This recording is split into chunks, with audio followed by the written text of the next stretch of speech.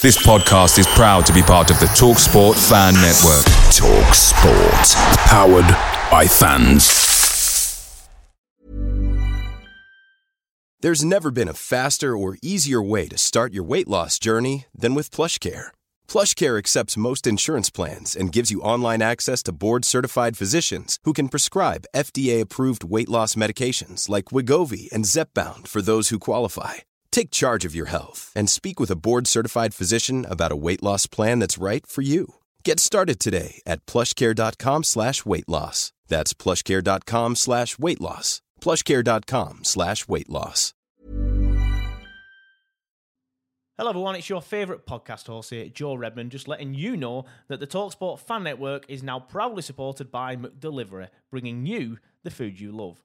McDelivery brings a top-tier lineup of food right to your door. No matter the result, you'll always be winning with McDelivery.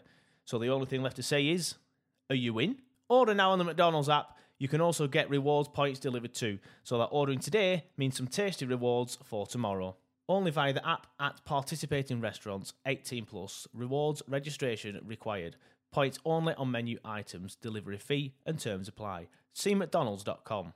Football on the Sports Social Podcast Network is brought to you by BetVictor, where those who think outside the box can create unique football bets from a combination of markets. Create your best bet with the innovative BetVictor Bet Builder. 18 plus, begambleaware.org. NFL Sunday Ticket is now on YouTube and YouTube TV, which means that you can stay close to your team even if you don't live in their town. Like, maybe you're a Raven who married a Seahawk who got a job in the land of the Falcons. With NFL Sunday Ticket, you can watch your team's out-of-market Sunday afternoon games no matter where you live, because you shouldn't have to change teams even if you change towns. NFL Sunday Ticket, now on YouTube and YouTube TV. Go to youtube.com/presale to get $50 off. Terms and embargoes apply. Offer ends 9/19. No refund. Subscription auto renews. This episode is brought to you by FX's Welcome to Wrexham. Celebrity owners Rob McElhenney and Ryan Reynolds' small-town Welsh football club is fighting for a chance at promotion. These two Hollywood stars lead a team in the midst of history in the making, while dedicated staff and supporters hold on to a dream of returning the team and this working-class town in Wales to glory. FX's Welcome to Wrexham premieres September 12th on FX. Stream on Hulu. Back from Arfield, what a volley! Scott Arfield! He's been threatening that recently, and all the Burnley players run to the Darwin end. Oh, what a goal! What a goal from Robbie Blake! Burnley's first goal in the Premier League is something very, very special. Wade Elliott has that change of pace and he's got away from Montgomery into the path of McCann and the follow-up finds the net. What a strike from Wade Elliott, a bolt from the claret and blue. Oh goodness me, what a goal from Patterson. If that is to be the one that takes them to Wembley, you cannot argue with that. Pure quality. Here goes Mike Conroy. Still time for a winner, maybe. John Francis! They came to York in their thousands. They're going home as champions. I mean, if there's any justice in the world, Burnley would surely score from this corner. Swung right in there. Ball in there. Yeah! Michael Kennan! Oh, that's justice! That is justice at the Amex Stadium. Burnley are level and deserve to be.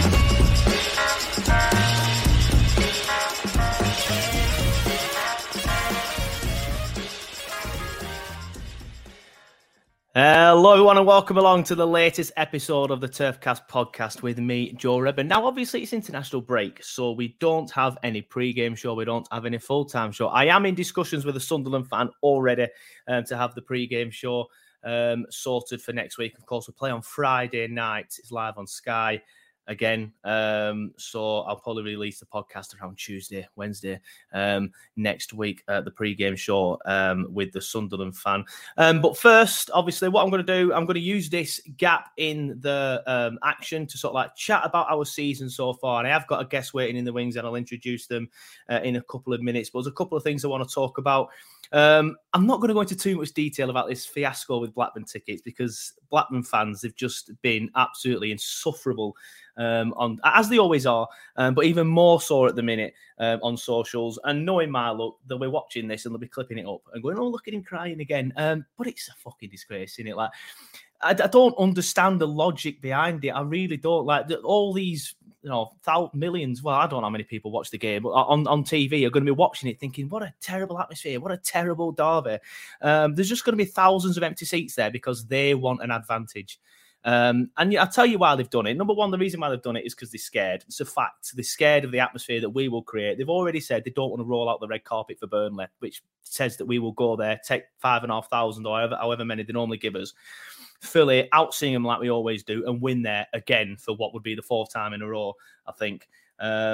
So they're obviously scared of that. And another reason, the atmosphere at the Turf in November was brilliant. And I think they want to try and recreate that for them. I don't think they'll be able to, because their fans aren't as good as ours. And that's not me just saying that because I'm biased. If you look at their attendances over the last few seasons and the atmosphere at Ewood Park, they won't get anywhere close to that. But there's that video at the end, isn't there, of all the Blackburn fans walking off and the Burnley fans going, "You're effing shit." And I think they've seen that and they've gone, "That's a brilliant atmosphere. We need to recreate that."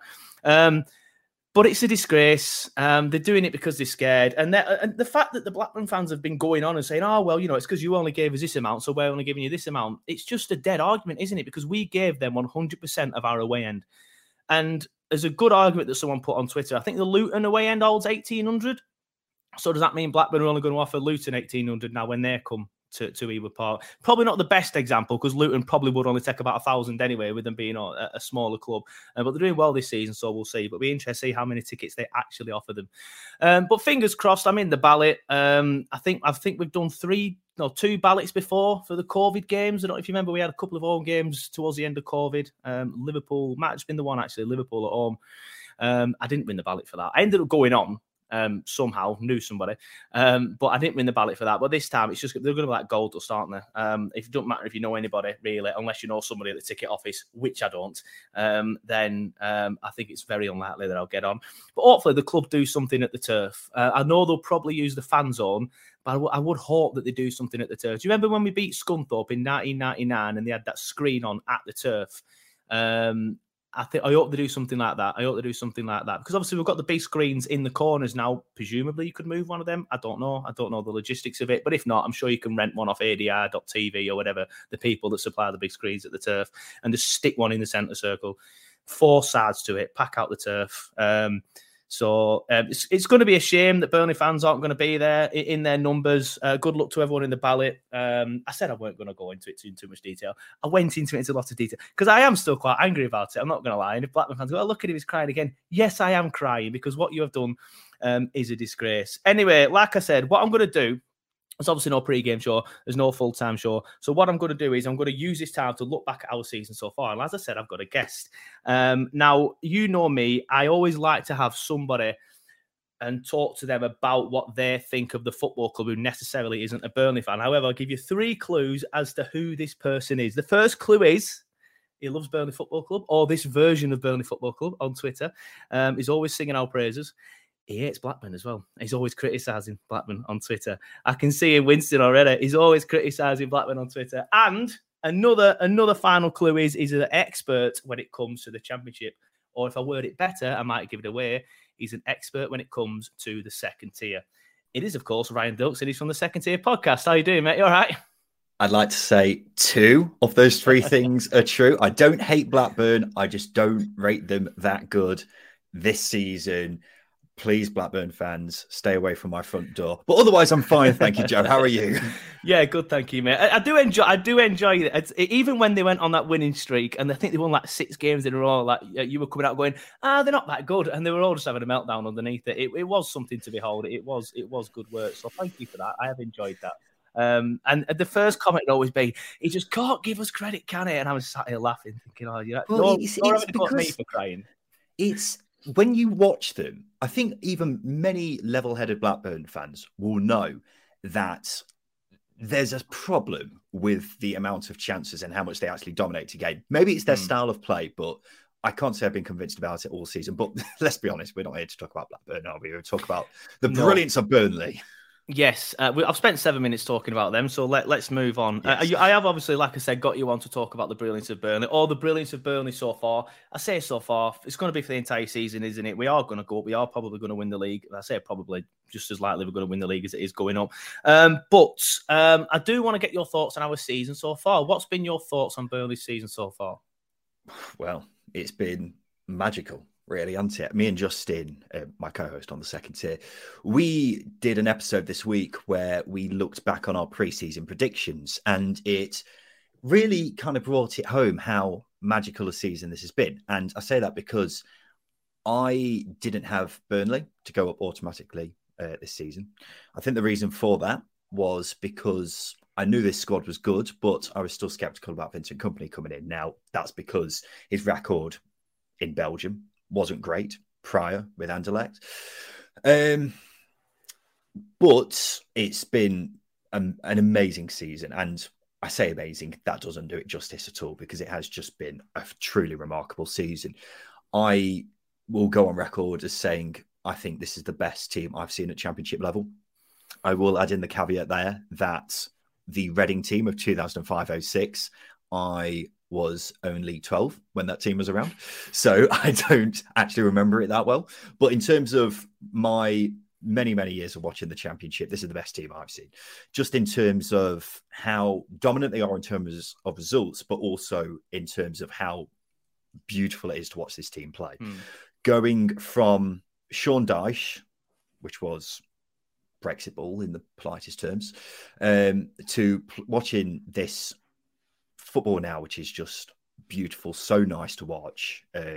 It's just great. And it's also brilliant watching the players you've got who are all, offensive minded. They love going on the front foot, love taking risks. And I can't put it into words how good a job Vincent Kompany has done, because he's had to change everything. He's had to, include a whole new bunch of players into this team, and it all could have gone horribly wrong. Yeah. But it hasn't. It's been the exact opposite, and I don't think you can praise him enough for how well he's done. Yeah, I do want to expand on that, actually, the company's job, because that was my next question. Just how good, I know you mentioned there every single player we have is, how offensive-minded our players are. And I was thinking then in my head, like literally every single player we've got is offensive-minded. You have the Taylor Harewood Bellis and Bayer and Ekdal, who will run out from the ball as centre-backs. Like you just wouldn't have seen that with Tarky and Ben Mee. Maybe Tarky would try it every now and then, but not to the way that Bayer and THB can just breeze past, people pressing them.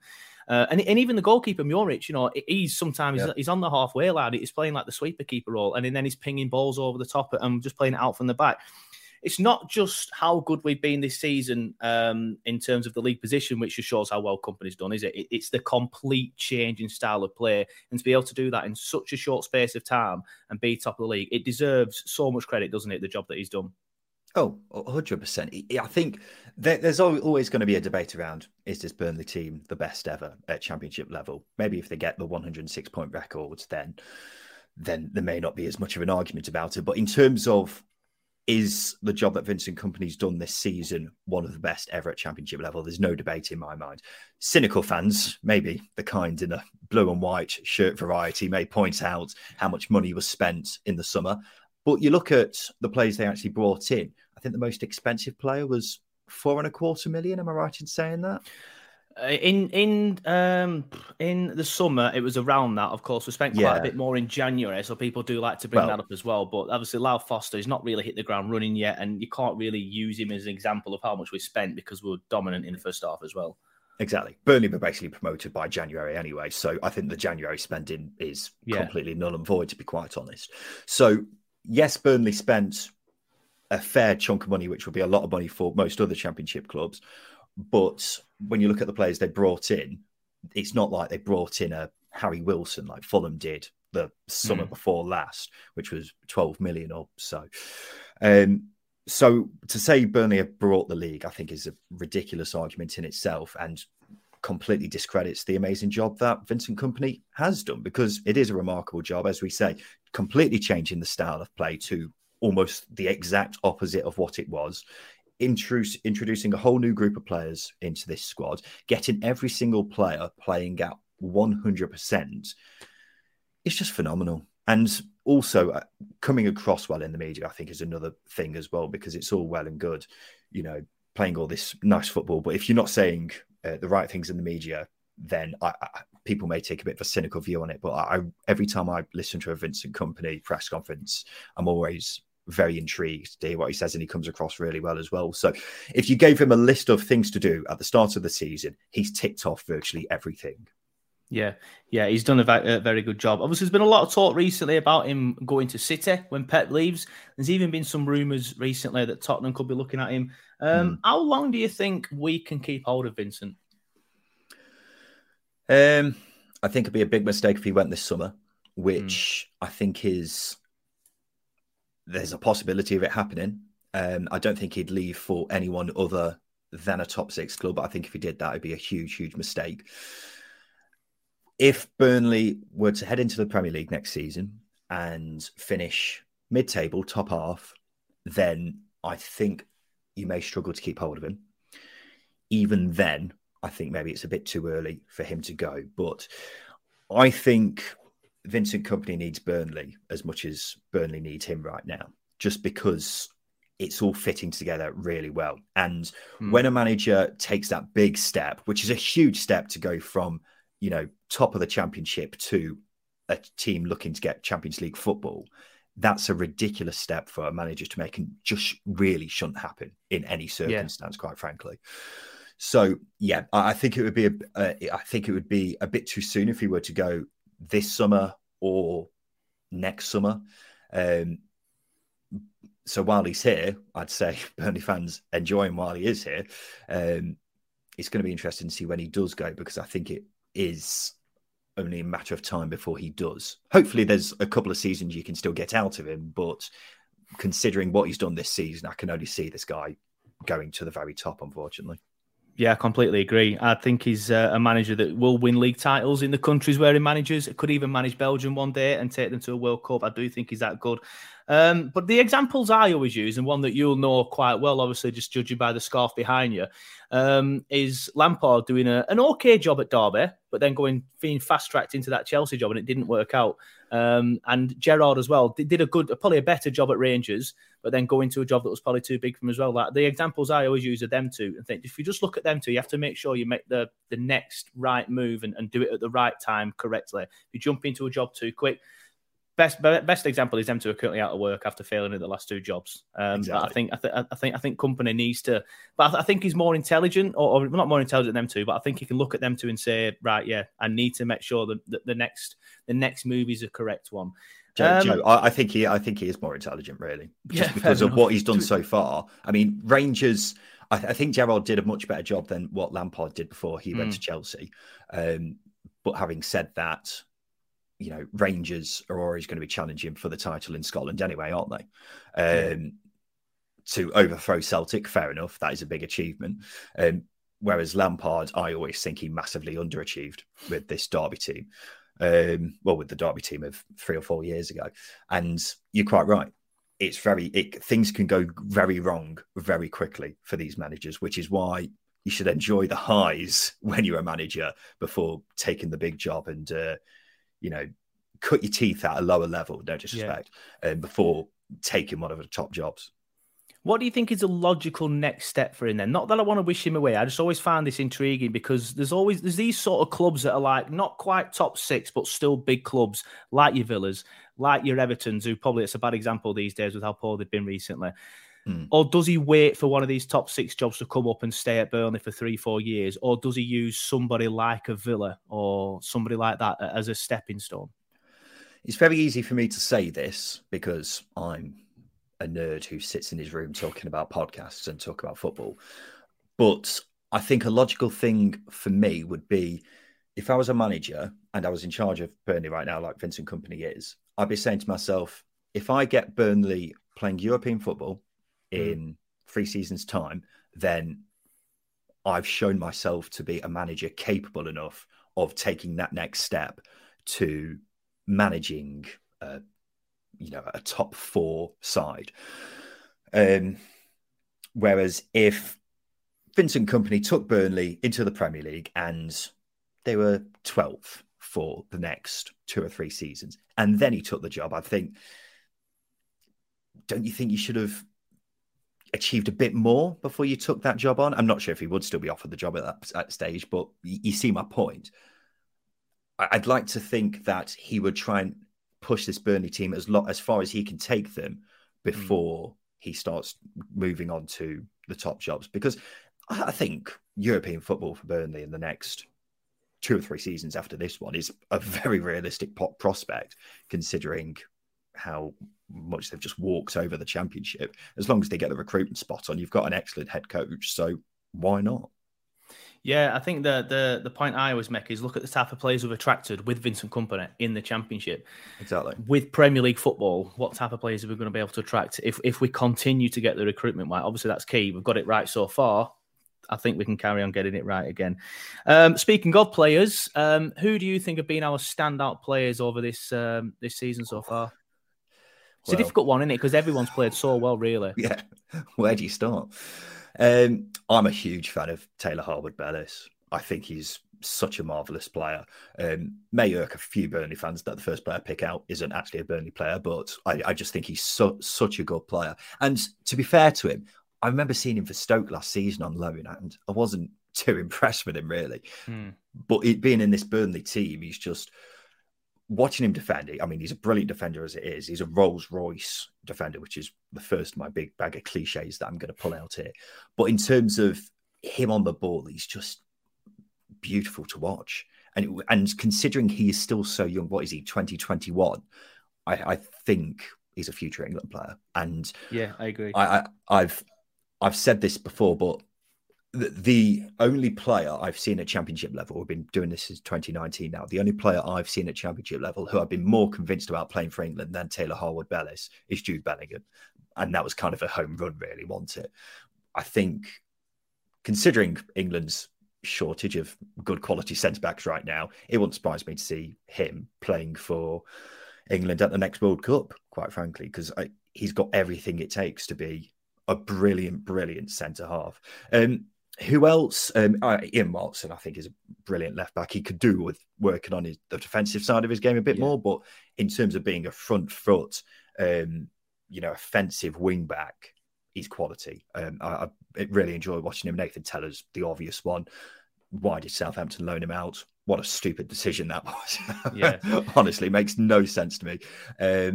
But I mean, I honestly could go through every single player in this Burnley team and give them at least an 8 out of 10 this season. The one player who we on the podcast, the second tier, haven't possibly praised enough this season is probably Josh Cullen in midfield, because as far as technically gifted midfielders go, he's just been brilliant. And I think signing him has been a masterstroke. He's clearly done a lot of work in his time that he's been over in Belgium, because when he was playing for, I think it was Charlton, when he was last in England, he was all right, but he's turned into a remarkable player and he's been ever present in that Burnley midfield. So, as I say, he could go through the whole Burnley team, but those are 4 players in particular who I'd pick out.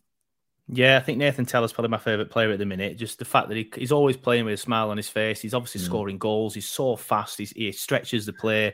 I just absolutely love the man. And Josh Cullen as well. I was going to mention him. He's like an unsung hero. He's one of the. It's kind of like a modern version of Jack Cork, but some people always say he's probably better than what Jack Cork was. That's a different debate. But he's one of them unsung heroes that does all the dirty work in the middle that kind of goes unnoticed. Yeah. And it just made sense signing him. Obviously worked under Kompany at Anderlecht, knew the system, was one of the main parts in the system, dropping into the centre back and moving around because the system's quite expansive and fluid. It just made sense signing him, and he's come in and it's been fantastic. But yeah, Teller, Zaroury as well. I think he's probably one of the best technical players I've seen in a Burnley shirt. I'm just currently looking at my Stephen Defoe shirt, reminding me that he is the best. But there's a few as well, like Robbie Blake as well.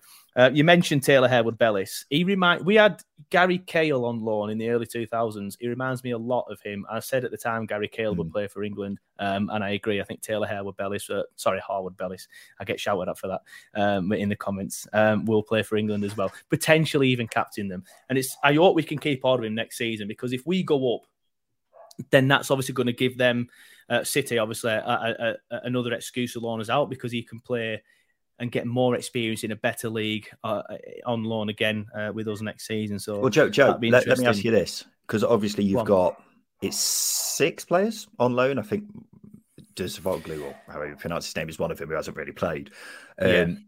Which of these players do you think will realistically come back to Turf Moor next season? Permanently, I think Teller. I think that with Southampton going down, I think it just makes sense. If they stay up, do you think rumours? Still come? I don't know. I think he'll want to, but it depends how much player power and how much of a fuss he wants to kick up. If he does, of course, he might want to go back to Southampton. I'm just sort of like thinking out loud. So I think Teller will, because I do think they go down. I think we keep ordering. There's been a lot of rumours already. There's been rumours of Burnley looking to sign Martin this week, which I was surprised at. I didn't think we'd manage to keep hold of him, because Chelsea quite highly rate him. But it wouldn't surprise me if Chelsea keep or stick a buyback clause or something like that in it. Taylor Harewood-Bellis, sorry. I think it'll be very difficult for us to keep hold of him permanently. We might be able to get him next season as well through another loan. Bayer, there's looking like we can get Bayer. It's looking like we can get Bayer. There's been Mönchengladbach representatives at the turf discussing it. And I think he plays for Germany as well in his career. I think he goes on to play for Germany. He's very, very good. Dervisoglu, I'm not sure we'll be too bothered about. I think he will be going back. And there's obviously one more as well who I'm forgetting off the top of my head. But, I kind of forget that he's on loan, to be honest. I just think it's one, because I always, the rumours were we were signing him for 2 million or whatever it was. And then obviously something must have happened in the negotiations to why we didn't. And they were like, we'll just loan him and then you can have him at the end of the season. So I think he stays. So Bayer and Teller, I'm very confident in. And Obafemi, I'm very confident in. Martin, not so much. But the rumours suggest this week we might be able to. Taylor Harewood-Bellis, I don't think we'll get permanently, but maybe next season. And Dervisoglu is obviously out of favour anyway, so I think we'll send him back with a pat on the back and thank you and good luck sort of thing. Yeah, I'd agree with pretty much all of that. I think I'm not sure about Obafemi. He's done all right since coming in, but if I was Burnley and I was heading into next season in the Premier League, I think we could do better. I think considering you've just spent 7-8 million on Lyle Foster. He's not really got going yet. So I'd kind of just be steadying him for kind of being possibly a backup next season. And considering Obafemi's on loan and there's no, what's the word? Compulsory buy clause, whatever, for the lack of a better term, I would be saying Obafemi will just hold fire on now, because the striker position is the one. Say, for example, Burnley went into next season and for some reason, the transfer embargo, I know this isn't going to happen, but the transfer embargo stayed. I wouldn't feel comfortable with the current striker options. I'd be looking at that thinking, we've got Lyle Foster. Striker's probably the position we need to strengthen the most. Is Michael Obafemi going to be part of those plans? Don't think so, because you've got Foster, you've still got J-Rod, you've got Barnes, who I don't know what their contract situations are, but they can be in and around things. Obafemi will just be another spare part, if you ask me. So I'm not sure I'd be holding on to him.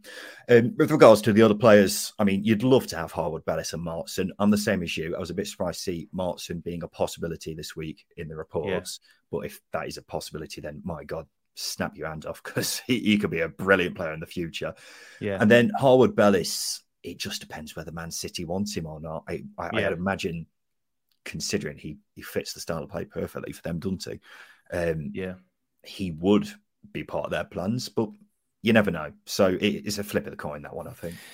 Yeah, I think I agree with you. I do think strikers, one of the the more important roles. I've seen a debate on Twitter this week. A lot of people disagree, and I think it is a striker. Simply because I don't think Ashley Barnes is good enough for the Prem anymore. As much as I love him, I don't think he's good enough anymore. Jay Rodriguez, I don't even know why he's injured, how long he's been injured for. He's clearly got injury issues. So them two could happily, for me, at the end of the season, they've been fantastic servants, but you're not good enough next year, especially if Jay can't shake off these injury issues.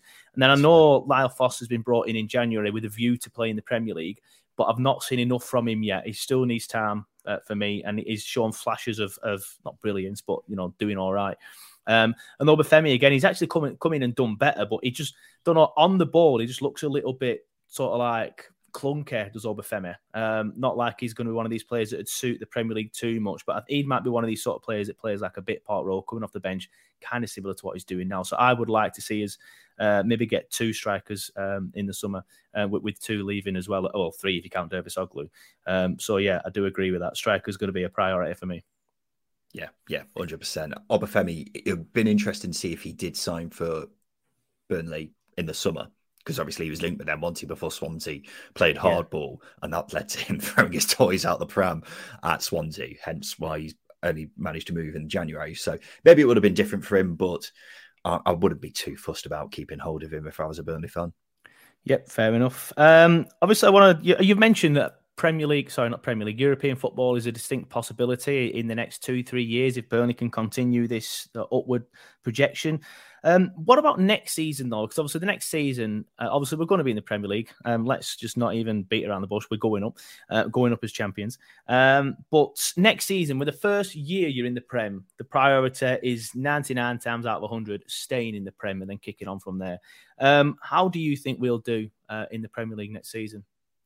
I mean, right now, I'd say there's a very good chance Burnley have a season similar to what Fulham have done this season, where they've obviously stayed up comfortably and have actually been in the top half for most of the season. I think if you took this current Burnley side now and stuck it in the Premier League, it would, I think, comfortably stay up, because there are some poor teams in the Premier League right now, some which are very poorly run. And I mean, it's difficult to say at the moment who's going to stay up because it's all over the shop. So with that being said, I'd imagine there are definitely going to be 3 worse teams than Burnley next season, without a doubt. So it's all about what happens in the summer, really. Who stays and who goes out of the loans. But considering also the transfer recruitments that Burnley have done this season, then that's going to be very encouraging for next season as well. And I imagine when Vincent Kompany goes in his little black book and finds, a striker who can fill the role that we've been talking about here, he's probably got someone in mind already who can do that, whether it's Lyle Foster or someone else who's just not available yet. So, yeah, I really fancy Burnley to stay up quite comfortably, especially if they have a very good summer's recruitment under their belts. And then they just build on from there. So, yeah, I'll be looking at top half next season as a possibility. But I'm the same as you. I'd just be happy staying up, to be quite honest. Yeah, it's weird. Like, I look at the current Premier League table. I was just getting it up there while you were chatting. You've got Southampton bottom. I think we're better than them. We've got Bournemouth second bottom. We've beaten 4-2 this season with a second string. Admittedly, they'd probably argue it was their second string as well. I'd say we're better than them. West Ham and Everton, I know they're poor, but I always reluctantly hold back saying we're better than big clubs, because they're big clubs and you always think that they can improve quite easily because of the pull that they have. But they've both been poor for a couple of seasons now. West Ham always flirting in and out. They seem to do well in Europe, West Ham, but not so well in the Premier League the last couple of seasons. Everton, they've improved under Dyche and are a lot harder to beat. But Leicester and Forest, I think we're better than them at the minute. And Leeds, I think we're better than them as well. So, as we've said, even Wolves have got some good players, but they just never seem to... They're a lot better under the new manager.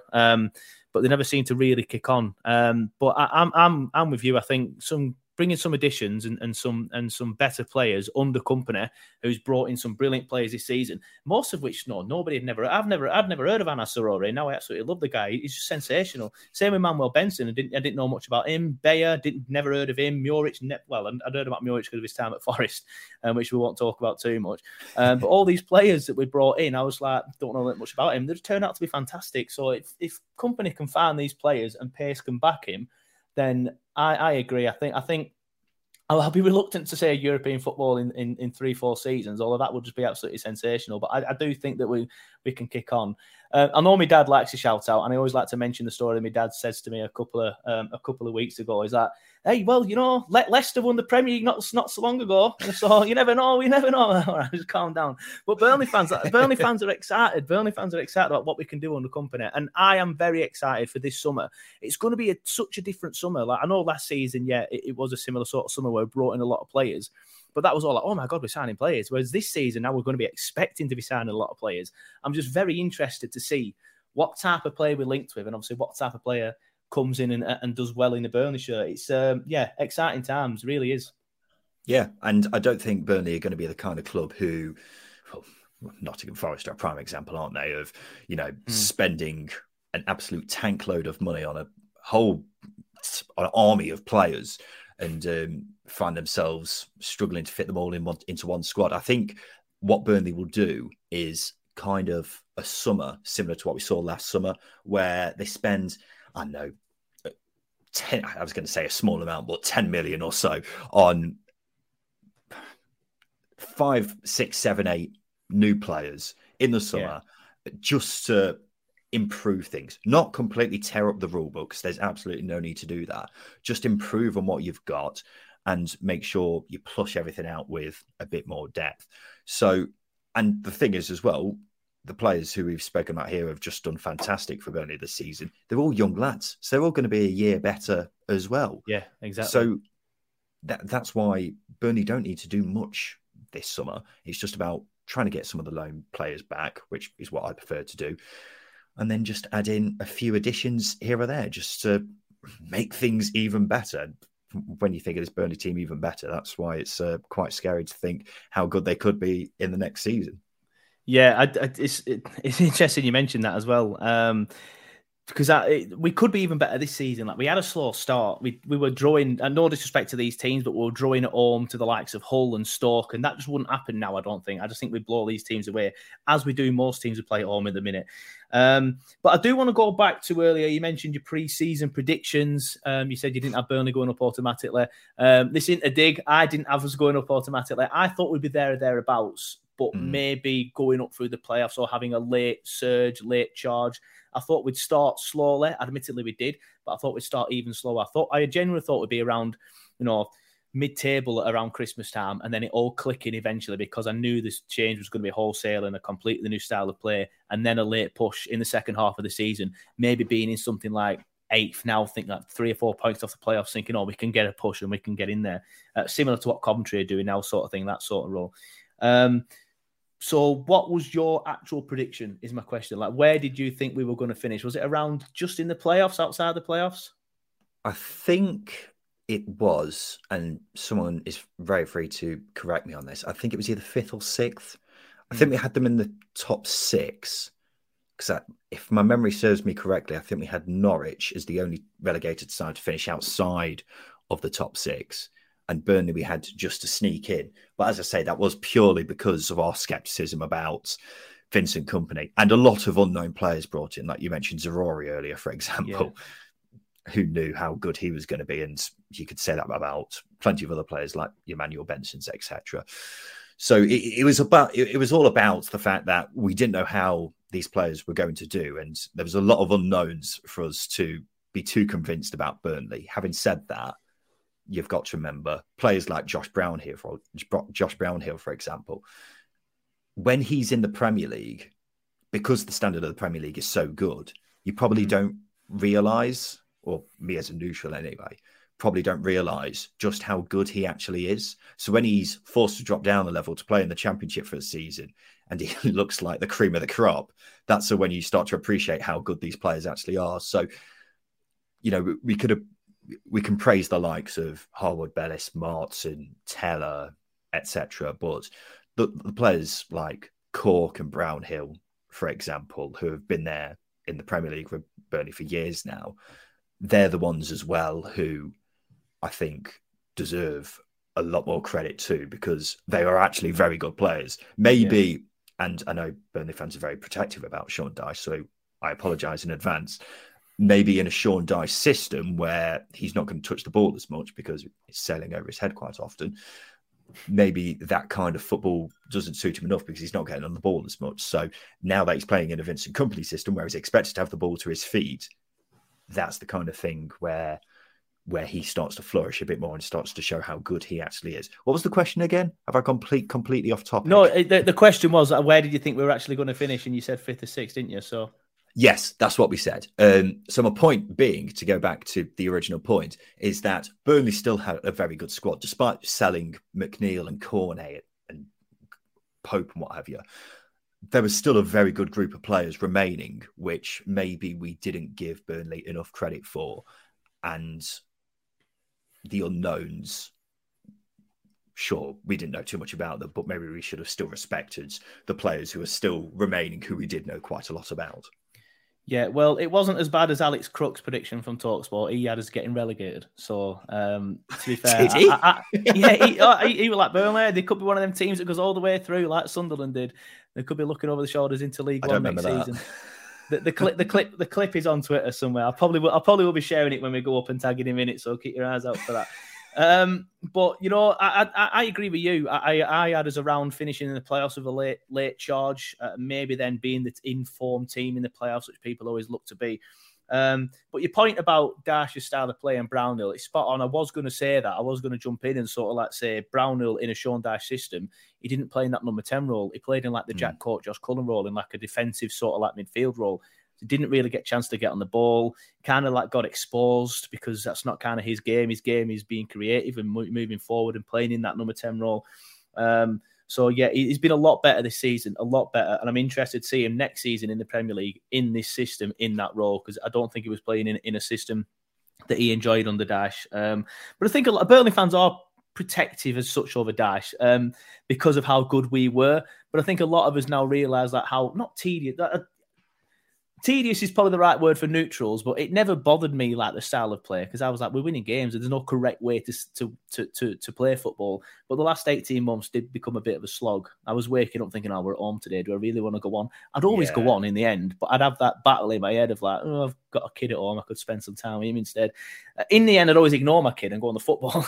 But still, the battle was there in my head. But the battle's not there these days. The battle is, oh, we're at home today. Who we're playing? Swansea. Who cares? It's going to be a well good game. We've spoken about, well, you mentioned you think that Burnley are the best team in Championship history, or there's a debate there at least anyway, but you think they probably are, with a disclaimer of you were only 12 when Reading were brilliant. Do you think we break that record, that 106 points record? I think we just fall short. With the games that we've got left, we have to play them, who are, doing well. And, there's only 5 Burnley fans allowed in the ground. Still got to go to Middlesbrough. And we've still got to play Sheffield United. I nearly said Wednesday, then that could have offended a lot of people. Sheffield United at home. So there's some tough games in there. So I do think we just fall short. I would be happy if we hit the 100-point mark, personally. I'm just doing the maths in my head. So there's 9 games remaining, 27 points available, which means if you won every game from now to the end of the season, you'll have 110 points, won't you? Which means you can afford to drop 3 points from now until the end of the season. Yeah. When you put it like that, it is very tricky, especially when you've got Borough and Sheffield United coming up as well. Having said that, this is without a doubt the most at risk the 106-point record has ever been in. Just because I can't think of the last time a team has gotten to this stage of the season and it's still being a realistic possibility. I think Fulham last season, we were talking about it and then it started to fade away. Whereas Burnley have just been a machine for most of the season. In recent weeks, there have been the odd game where you thought, the Blackpool game, for example, is a key example where I don't think Burnley played very well. Day. Yeah. And that was 2 points dropped, really, wasn't it, in terms of if you are eyeing up that 106-point record. So, I think the second most points ever in a season is something like 102 or something like that, which, I mean, would still be a very good tally, wouldn't it? And at the time of recording, I think Burnley have the second most points after 37 games in Championship history. So, you know, it's still a realistic possibility. If Burnley managed to get 9 points from their next 3 games, then, well, hey, I think Reading fans will be sweating because they're very protective of that 106-point record. So this is probably where it's either going to start to become a reality or it's going to fall flat in these next 3 games. So I'd like to see it happen because it'll be fascinating for us to have something new as opposed to us actually just talking about this Reading team from, you know, many years ago now.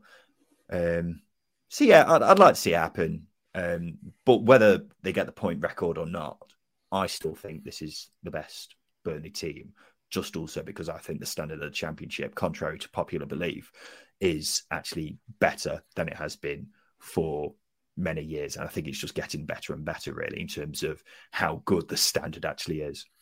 Yeah, I think that's a lot to do with sort of like how big the gap is between the Premier League and the Championship as well. I think a lot of the teams that come down now are just so much better. There was a lot of, obviously I didn't pay too much attention to the Championship last season for obvious reasons, but there was a lot of debate last season about how Fulham and Bournemouth ran away with it. I mean, I'm just checking it out. The Fulham were only 8 points clear of Huddersfield in third, so they didn't run away with it too much. Bournemouth were 6 points ahead of them in second. Do you think this trend's going to continue? You're just going to see teams coming down and then running away with it, or do you think the Championship's going to get a bit more competitive over the next few years? Well, you're right. Bournemouth nearly bottled it last season. Forest nearly caught up with them. I don't really know. The shore is starting to indicate that it's going in that direction, where it's just the teams who come down from the Premier League who dominate it. But this season has started to actually change my mind on that. If you look at the playoffs now, you've got Luton, Middlesbrough, Millwall, your rivals in the playoffs as we speak, and some parachute payment teams like, you know, your Watfords, Norwich, maybe there's someone else, West Brom, who are all outside of the top 6 as we speak. So it's funny because before the pandemic, I thought it was getting the gap between the Premier League and Championship was non-existent, and teams who were coming down were really struggling to bounce back. You look at Villa, for example. Villa was stuck in the Championship for 2 or 3 seasons, well, 3 seasons, I think, maybe even 4. I think it was 3. So they really struggled when they came down, and then I think the pandemic set everything back a bit because of the financial gap between the teams who have been in the Premier League and have had that financial support. So I'm not really sure which direction it's going in now. I hope it's not becoming to the point where there's going to be a team every season who runs away with it. Having said that, it's been a long time since we've had a competitive automatic promotion race. So I think it's a watch this space kind of situation. I'm really not sure at the moment. Interesting. We'll start wrapping it up now then. Although I do want to get your prediction, and I reluctantly asked this question, but I do want to get your prediction on who you think will win the playoffs, and actually who you think will finish second. Because that's a decent enough battle. I still think Sheffield United will have enough in the tank personally to get themselves over the line. So who do you think is going to finish second? And reluctantly, who do you think is going to win the playoffs? But I think I know your answer won't be who I don't want it to be. I'm still sticking to Middlesbrough going up automatically. I think that because Sheffield United haven't been playing particularly well, I think they've been playing a bit better recently. But considering there's still 9 games left, that's still quite a way to go. And I can definitely see Sheffield United dropping a lot more points over the next few weeks and Middlesbrough keeping up the pressure on them, although I think Middlesbrough will drop a few points here and there, possibly against you guys. So fingers crossed for your sake, not my sake. Oh God. I still think Middlesbrough personally. Who's going to win the playoffs? If things pan out the way I think, then I think Sheffield United will be reeling a bit from missing out on automatic promotion. And we've seen over the past few years that if you do miss out on automatic promotion late on, then it does have an impact on the team mentally when it heads into the playoffs, because they've got to basically reset and go again. And that's not a good position to be in. So I think Sheffield United will lose in the playoffs, and Luton at the moment will win the playoffs, just because they're the one team who are looking like they may very well be quite comfortable in the playoffs with a few games to spare. So if you had to ask me right now, I think it will be you, Middlesbrough and Luton in the Premier League next season. There is a bit of hope in that, because I would love to see Kenilworth Road in the Premier League. Yeah, and I think Luton are the kind of club who are destined to be in the Premier League at some point anyway, just because they are constantly moving in the right direction. So I'll go with those three, but I'll be happily proven wrong at the end of the season. Yeah, it'd be so interesting to see the likes of Arsenal fans and, you know, Chelsea fans and United fans going to kind of... They have a meltdown when they go to the turf just because it's wooden seats. So imagine the meltdown when they're crawling through someone's back garden and moving the washing out the way to get into the ground. The meltdown will be seismic. So I'm looking forward to that. But Ryan, do you want to let everyone know before we do go where they can find you and your podcast and YouTube channel and yourself on Twitter? I'm not sure if this is a bit futile, because I'm not sure we're going to be seeing Burnley fans in the Championship again for many years to come. But if you do want to listen for the rest of the season, then please do. Yeah, hopefully, fingers crossed. You can find us on Twitter at Second Tier Pod. And if you want to listen to us, then we're on Apple Podcasts, we're on Spotify. Just search Second Tier Podcast or wherever you listen to podcasts, and we'll be there. Excellent. I will put some links in the description. I know I say that most weeks and I tend to forget, but I'm gonna try and do it this week. I'm going to try and put some links in the description. So if you do want to listen to the second tier, you might want a Championship side next season when we're in the Prem. You listen to Ryan and your co-host, was it Justin? You said? Yes, correct. Yep. So yeah, I'll put some links in there. And my final question before I say my goodbyes: who runs your social accounts? Is it you? It is me, yes. Because I remember last season, I was still on the turf after we got relegated.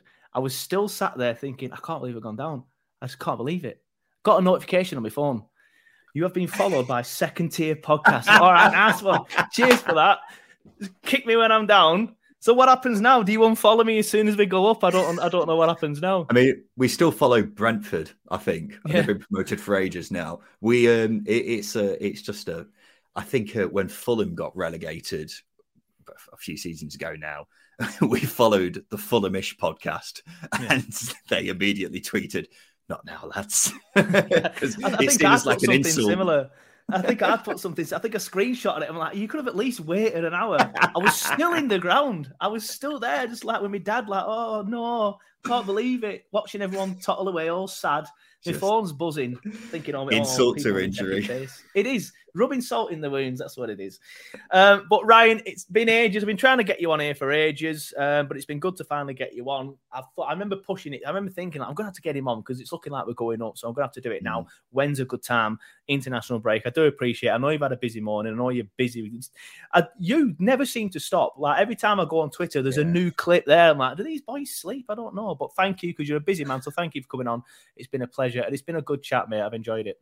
Oh, it's been a pleasure. Thank you for having us on, and good luck in the Prem next season. And I'm looking forward to seeing Burnley proving many people wrong, because I reckon there'll be a few predictions saying, "Oh, Burnley won't do much next season." I'm looking forward to saying to those people, "Yeah, prove them wrong, mate." Yeah, fingers crossed. I think we'll be all right. Like I said, looking at the Premier League table, I think we're better than the current bottom six. I think if Luton come up, they'll probably finish bottom. I think we're better than anyone else who comes up with us, whether it be Middlesbrough or Sheffield United, or I think Middlesbrough might be all right next season, well, if they come up with Carrick. But again, that's a different debate. But thank you for coming on, mate. It's been a pleasure. And if you are looking forward to the next pre-game show, like I said, I've been chatting to a Sunderland fan, so that'll probably come out Tuesday or Wednesday, something like that. And then, of course, I will do a full-time show after the Sunderland match and a 60-second review. So normal service is resumed next week. But thank you, everybody, for watching. Thank you for listening, and I will see you next time. Sports Social Podcast Network. Bueno, nos vamos. Aquí tiene su cuenta. Espere, $10,000? Así es, las cervezas, hamburguesas, alitas, postre, la multa por conducir borracho a casa, licencia suspendida, días de cárcel, días de trabajo perdidos. Ya sabe, todo lo que involucra obtener un DUI. Bueno, y lo que quiera dejar de propina. No pagues el precio de tomar y manejar. Te puede salir caro. Maneja tomado y serás arrestado. Un mensaje de Netza. It's the 90th minute, all your mates around, you've got your McNugget share boxes ready to go. Your mates have already got booked for double dipping, and you steal the last nugget, snatching all 3 points. Perfect. Order McDelivery now on the McDonald's app. You in? At participating restaurants, 18 plus, serving times, delivery fee and terms apply. See mcdonalds.com. This podcast is proud to be part of the TalkSport Fan Network. TalkSport. Powered by fans.